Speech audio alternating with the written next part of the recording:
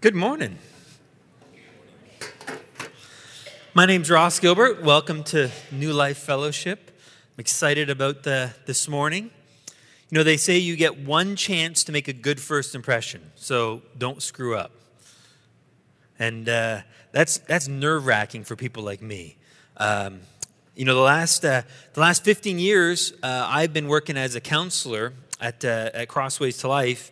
And so I've had a lot of opportunities for that first impression. When you meet people and they come into your office. And, you know, when I first started, I was not even 30 years old. And I had, not only that, I had a very young baby face. And so I always kind of look at people when they walked into the office and they said, "Oh, you're the counselor." And they would go along with it for a while. And then every so often you knew that they were really struggling because they say, "So how old are you?" Because when you're coming for counseling, right, you want someone who's wise, someone who's, you know, got great insight and experience. And when you see someone who looks about 5 years younger than they already are, and they already are young, then it's nerve-wracking for people. And then there is others who didn't ask that question until later on, and they confessed then, "I wasn't sure what you'd have to offer," but they then eventually, you know, kind of came around to understanding that it wasn't the wisdom that I have, but it was the wisdom of God. But it was that first impression that was always exciting for people to kind of get over. Could they get past that or not? Sometimes it's just their first impression with counseling at all. They would tell me about how they've tried other counseling and it didn't work, and it kind of turned them off to it. And so what they're saying basically was, "I know I need it, but I've yet to see it actually work." And so really what it is, it's not so much that the counseling didn't work, they just had a bad experience with it. They've experienced bad counseling, and that was really the problem. You might relate to it in this way, that we all need to go to the dentist, right? And yet, maybe you went to a dentist and you had a bad experience there. Maybe it was painful, or they did something really weird and it didn't work very well, or you had to go back because the first time didn't work, or maybe you just, you know, had a really bad bill and that was what was so scary about it. But, you know, the end of it, it left you with a bad taste in your mouth, no pun intended. And so now you're kind of struggling. You know, do I go back to the dentist? I know I'm supposed to, but I don't really want to. Or maybe your first introduction to certain kind of music, maybe like classical music, you know, everyone says it's so beautiful, it's so great, but your first exposure to it is done by the grade 6 band, and they just didn't do a very good job with it. And so now it's forever turned you off of classical music. Again, it's not so much the music itself, it's your experience with it that's been the problem. And I think that's kind of true for you and I when it comes to community. We all know we need community. We all know that we're not meant to live in this world on our own. I mean, in the opening chapters of Genesis, and in chapter 2, God looks at man. He looks at Adam all by himself, and he says, "It's not good for man to be alone." We know we weren't created to be alone. We're not meant to live on an island. We're meant for this larger community. But it's scary. It's terrifying because so many of us have experienced bad community. We haven't experienced what's good and what's healthy and what's right. And so what ends up happening now is we kind of pull ourselves away and isolate ourselves from that community. But there's a great danger in that. I mean, you think about how lions attack. You know, lions will come up on a herd, and there'll be this massive herd of zebras, for example. They don't just run in and go grab the first zebra they see. Because chances are, if they did that, the whole herd would come and defend that one zebra and defeat the lions. So what do? They wait for that one zebra to wander off, to kind of leave the pack and be isolated, and then that pack of lions go and attacks that one all by himself, and that one zebra doesn't stand a chance. And so Peter warns us that our enemy is like a prowling lion, roaming, looking for those whom he can destroy, who he could devour. And he's going to find the one who sort of isolated themselves, pulled themselves away from the larger pack, and thereby becoming far more vulnerable. And so that's what we need to understand is how do I stay safe and find that community that I need, but more importantly, how do I find good community, healthy community? So that's what we want to talk about this morning. So let's pray. Father, This is such a critical aspect of our faith. It's part of who you are. You're wired for community. That's why you redeemed and rescued us, so that we can be invited into union with you. But we're also meant for community with one another, because it's with that one another that we're going to experience that community with you. And so this morning, as we look at this topic, I pray, Father, for your insight and your wisdom, and that we would have a healing and redemption and a new attitude towards community. In your name we pray, amen. I often ask people, I give them a hypothetical question, a scenario. I said, given the option between two groups of people, one being a group of complete strangers who you'll never see again, and the other being your local church, people that you know, your friends, your family. If you had the choice, you had to go and share your deepest, darkest secrets, the things that you're terrified about, the things that you're ashamed of, you're embarrassed of, either what happened to you or what you did, all your great struggles, your addictions, your sins. If you had to share all of that, unfiltered, with only one group, which group would you choose? The complete strangers who you'll never see again, or the church or your closest friends who you're going to see day in, day out, week after week? Well, guess which answer inevitably comes up? More often than not, far more often, the answer, without even a hesitation, is give me the strangers. Because that's safer. Because I can share all that, unload all that, and they won't judge me. They won't criticize me. They won't look at me differently, and therefore it's safer. But if I were to do that with the people I know, the people that are closest to me, what would they think? What would they say about me afterwards? How would they treat me, and how would they look at me? I couldn't imagine doing that. That's not safe. And that breaks my heart. That's the opposite of what it should be. It should be that these strangers who don't know you, have nothing invested in you, have no reason to cheer for you. How can that ever be safer than the people who know you and love you and are closest to you? And the answer is because these people over here, the strangers who don't know me, they won't judge me and they don't care. And that's wonderful, not to be judged, but they also don't care. Whereas the church, the people who are closest to us, they ought to be the ones who know us the most, who are most invested in us, who most care about you and I, and therefore are connected to us closest. But again, we've had a lot of negative experiences in our churches, a lot of negative experiences by those who are closest to us, because it hasn't been that safe place. It needs to be and ought to be, but it's not often. In fact, it's often been a dangerous place. It's been a place where we've been hurt more often than not.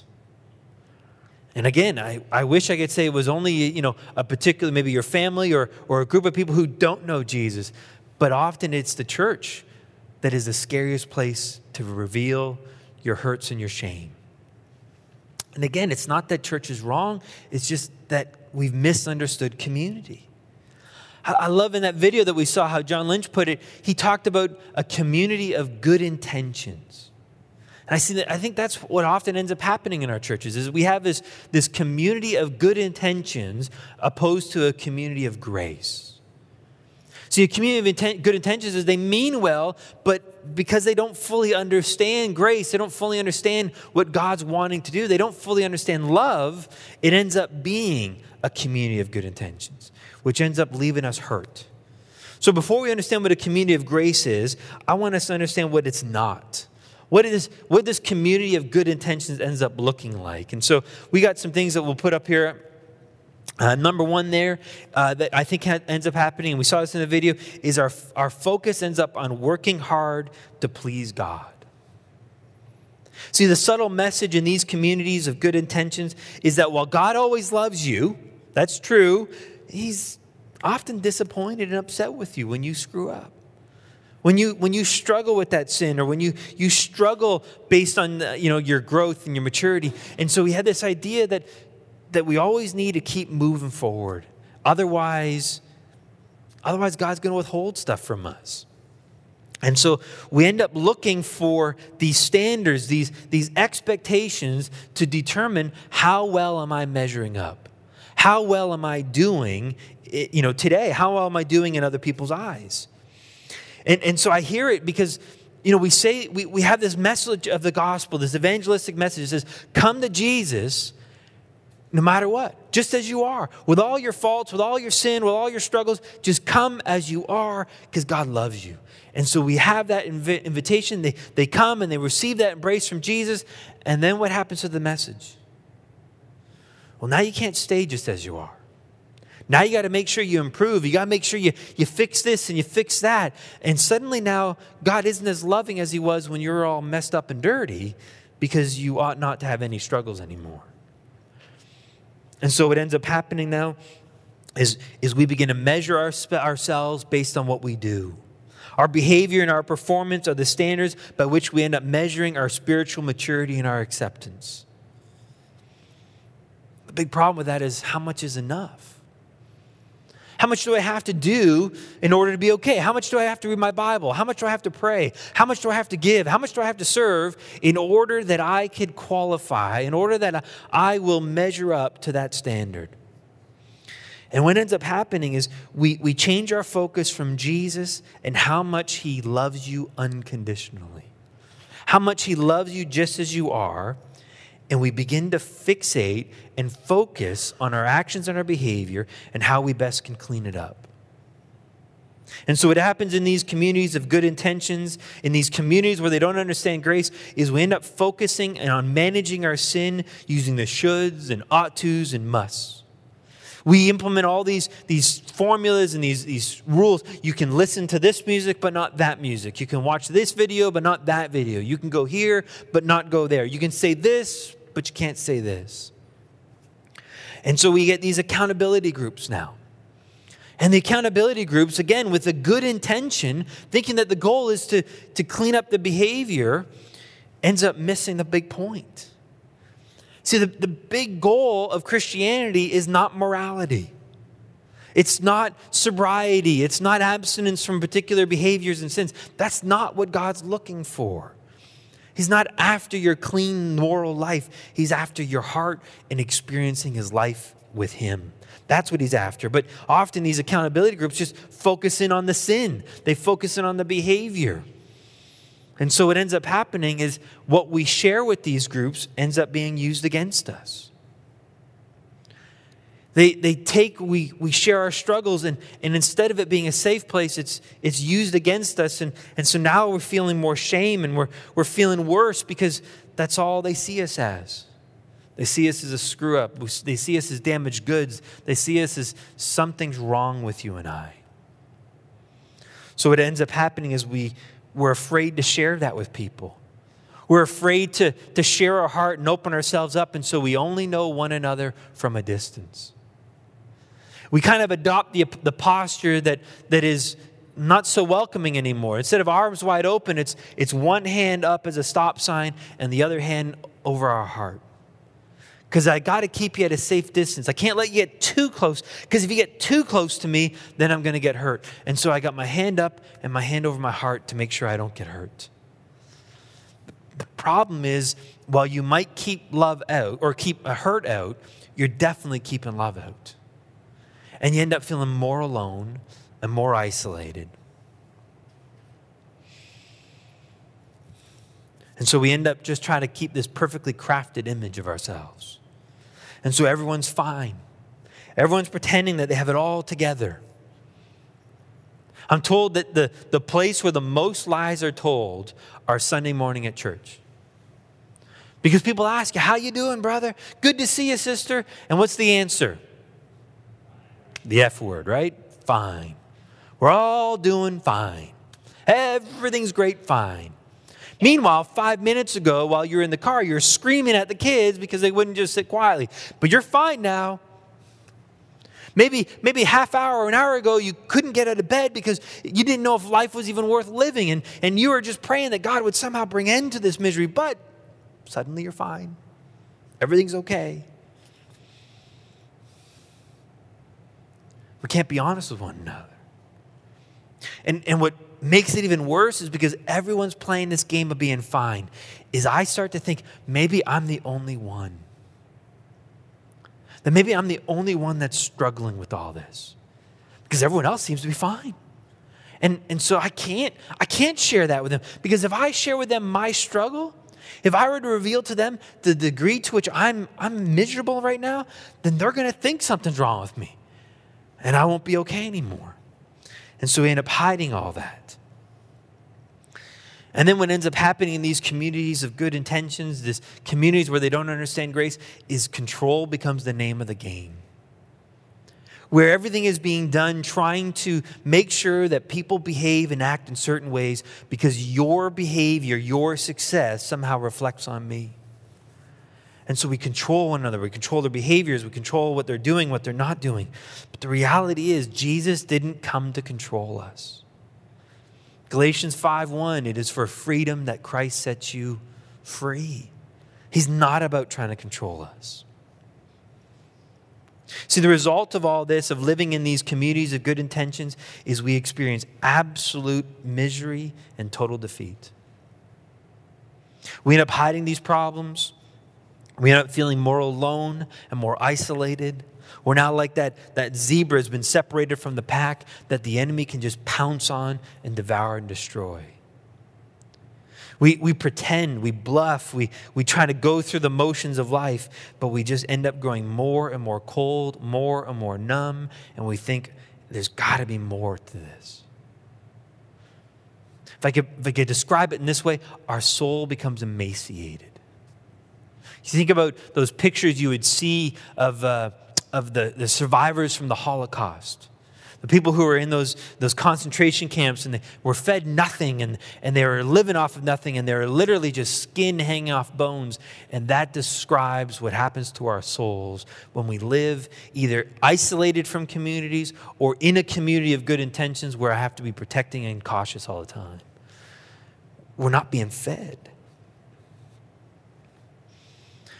Because what we're looking for and what we all need to experience is love. That's what we need. But you see, we don't understand love. See, love is such an overused word. I love my wife. I love my kids. I love sports. I love playing sports. I love watching sports. I love the Raptors and the Blue Jays and the Maple Leafs. And I even love the Argonauts, for goodness sake. I love potato chips. But I don't love all of them equally. I'm not going to tell you which I love more because I put my wife and my kids in that list. And I just want to keep it safe, right? But we use that term, love, for all these various things, but we don't really understand love. And yet it's so critical to you and I.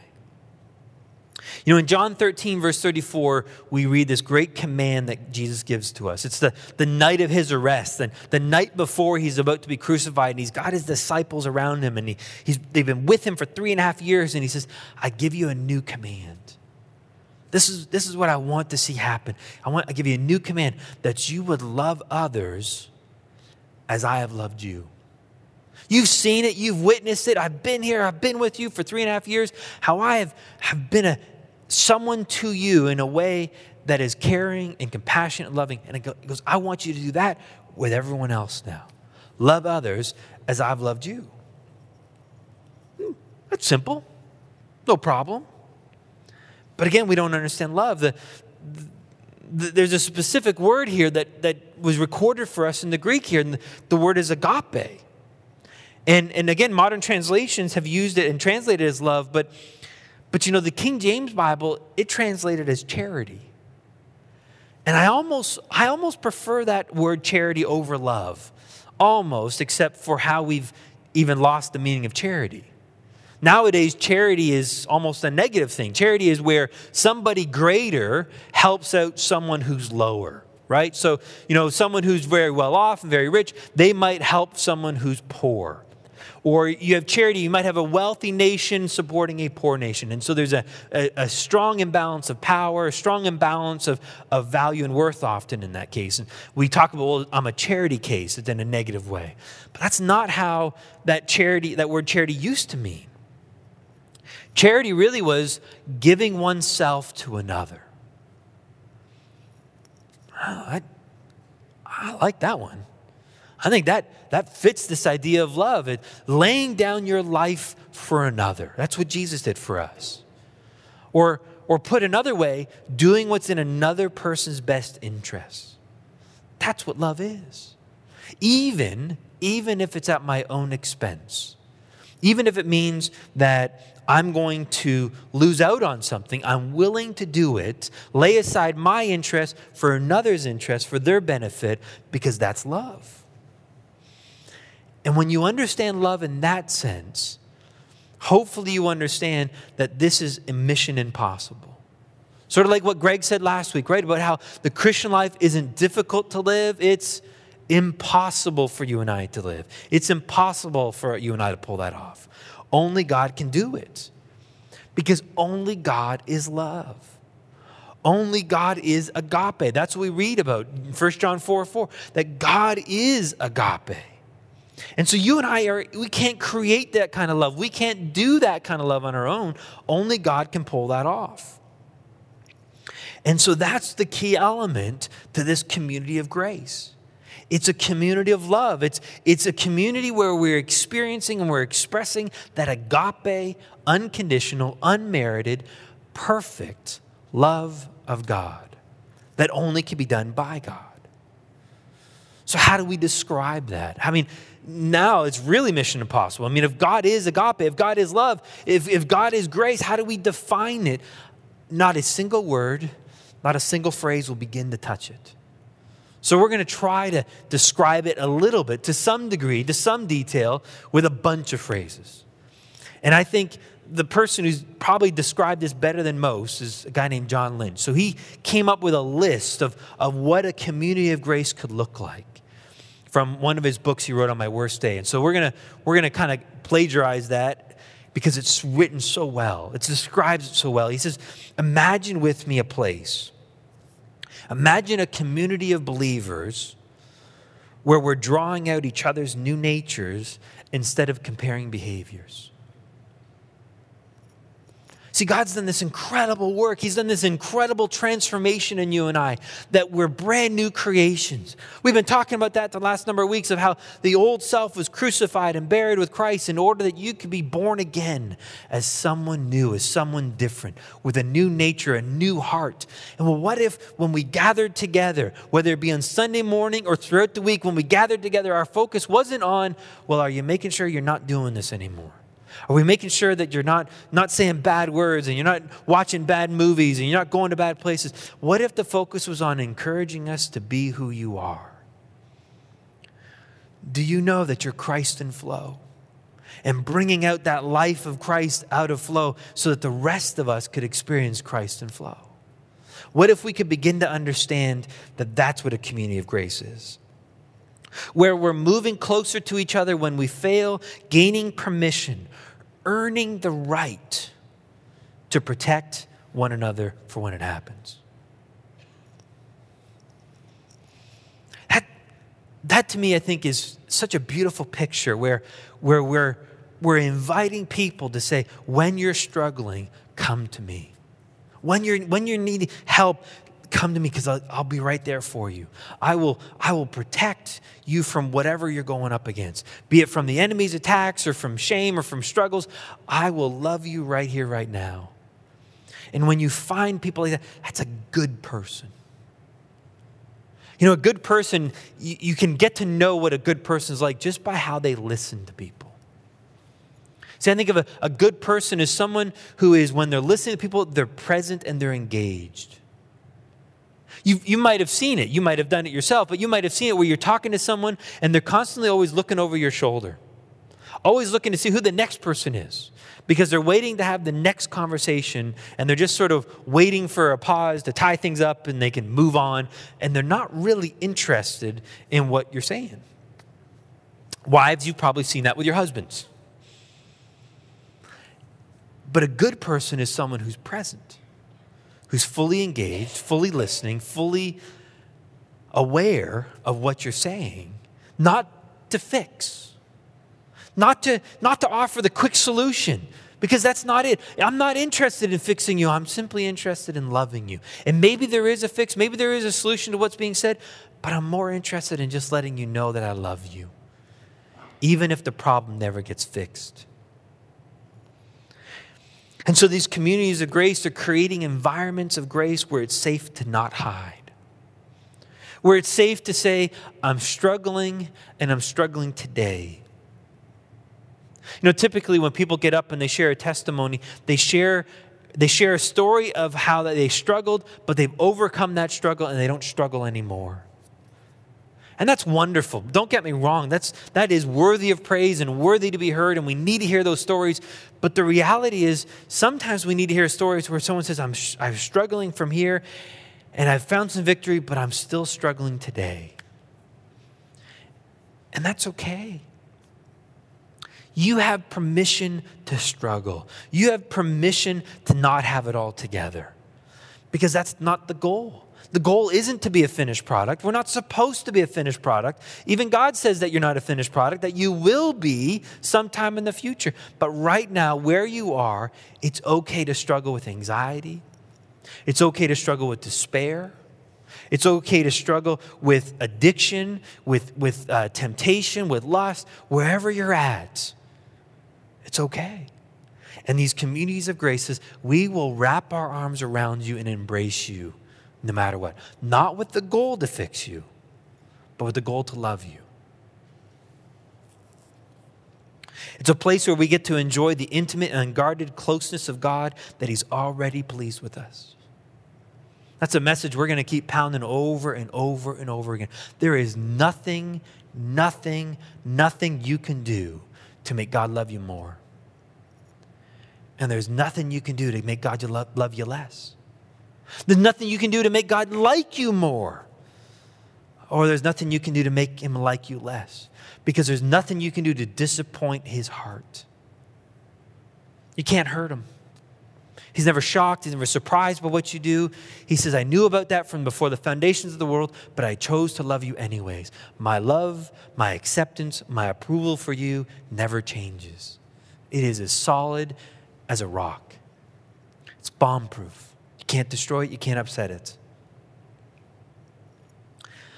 Imagine a place, John says, where we're reaching others with a gospel of hope that is for today, much more than a pathway to get to heaven.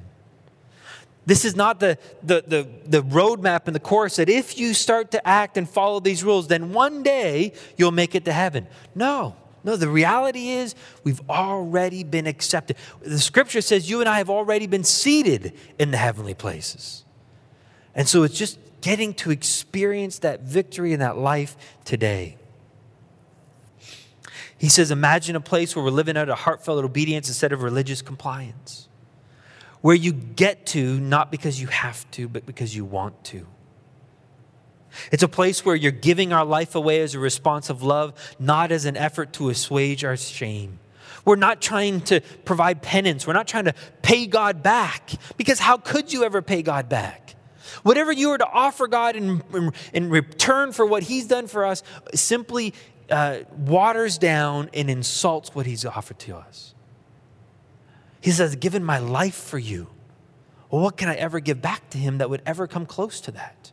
Nothing. And He says, but I don't want anything back in terms of your work and your service. All I want is for you to be with me. I want your heart. That's it. It's a place where we're breaking the ought code that's ruining our kids for intimacy with Jesus. Imagine a place where we're taking off the moralistic filter of God's word that believes He condemns us. It's believing that we are adored on our worst day, so we're free to take off the mask. Here I am today. I don't have it all together.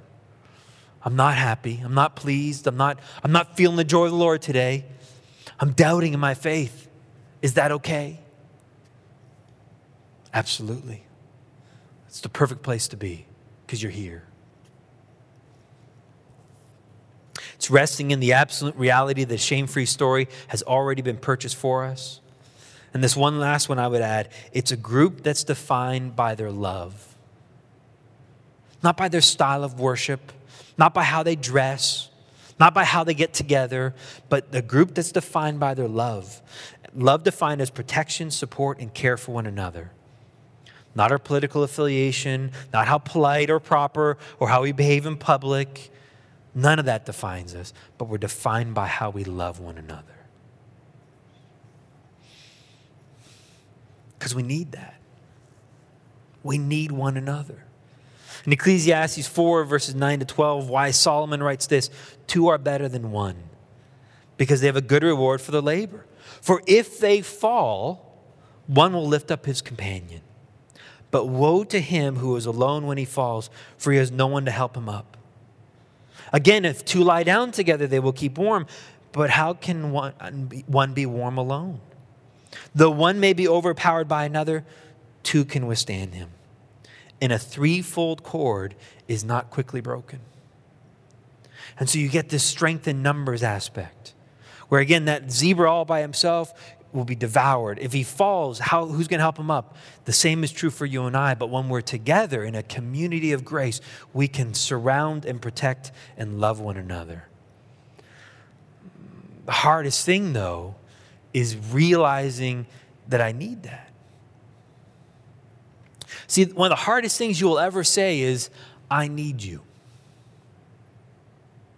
Not I need you because you're the source, that's God, but it's that recognizing that God works through people. He works through his church. And for us to say, for me to experience God, I need you in order to experience that. And that's a terrifying thing for people to experience. So in our counseling office, one of the things that we have there as a tool to help people understand what they're struggling with is this thing called the shame test. And we've been using it in our counseling and our teaching, our training for, the whole time I've been there for 15 years, and given out to more people than I can count. And it kind of gives you a score on how much shame controls and dominates your thinking. And I don't know if this is something to be proud of or not, but nobody, in all the people I've handed this test out, nobody has scored higher than me on shame. Again, I don't know if that's something to be proud of or not, but I guess take it what you got, right? So what's shame? Shame is that nagging voice in the back of your mind.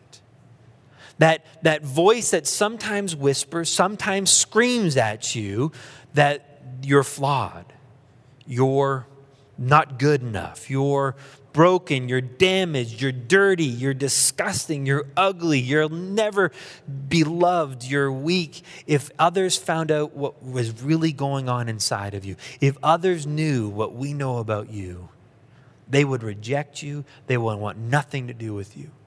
And so that voice of shame just causes us to retreat and hide from people. That's what happened to Adam and Eve in the garden.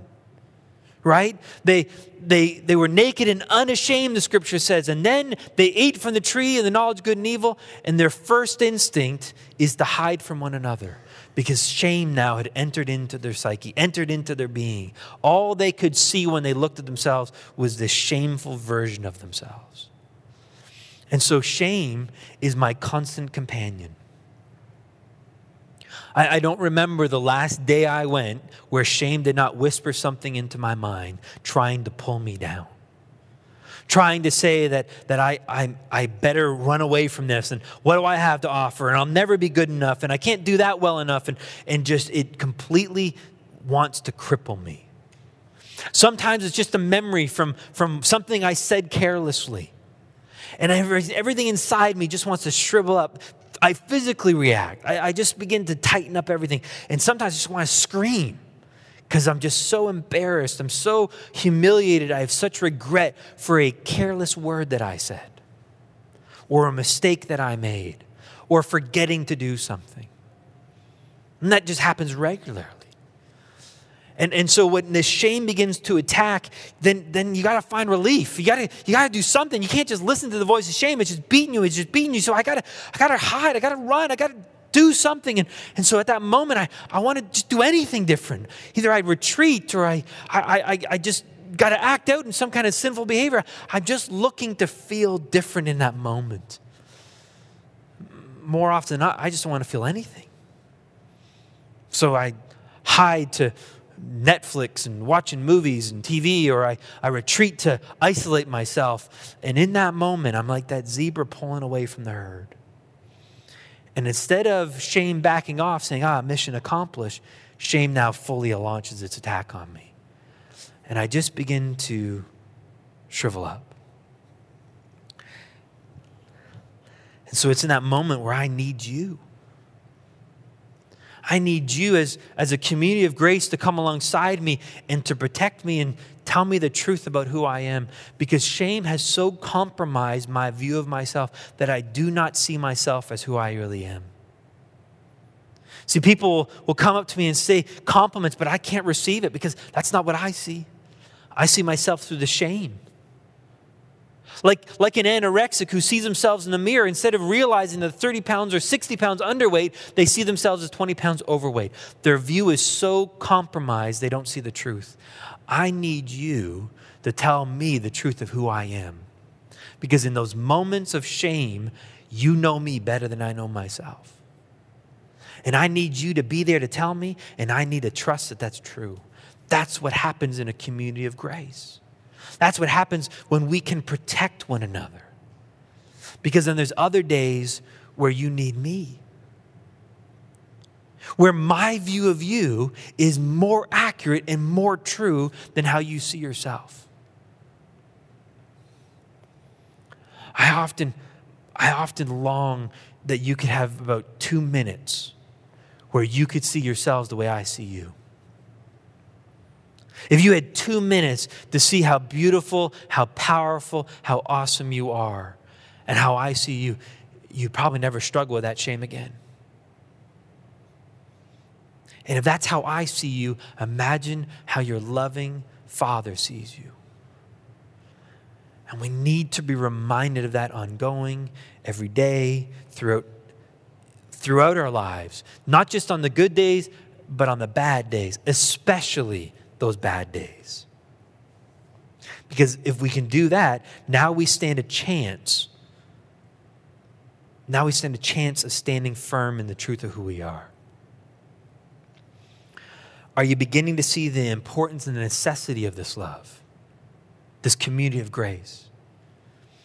In Hebrews chapter 10, in verse 24 and 25, we have a very often quoted verse, but I think we've never really understood the purpose of this verse. Often quoted, it says, "Let us consider how to stimulate one another to love and good deeds, not forsaking our own assembling together as the habit of some, but encouraging one another, and all the more as you see the day drawing near."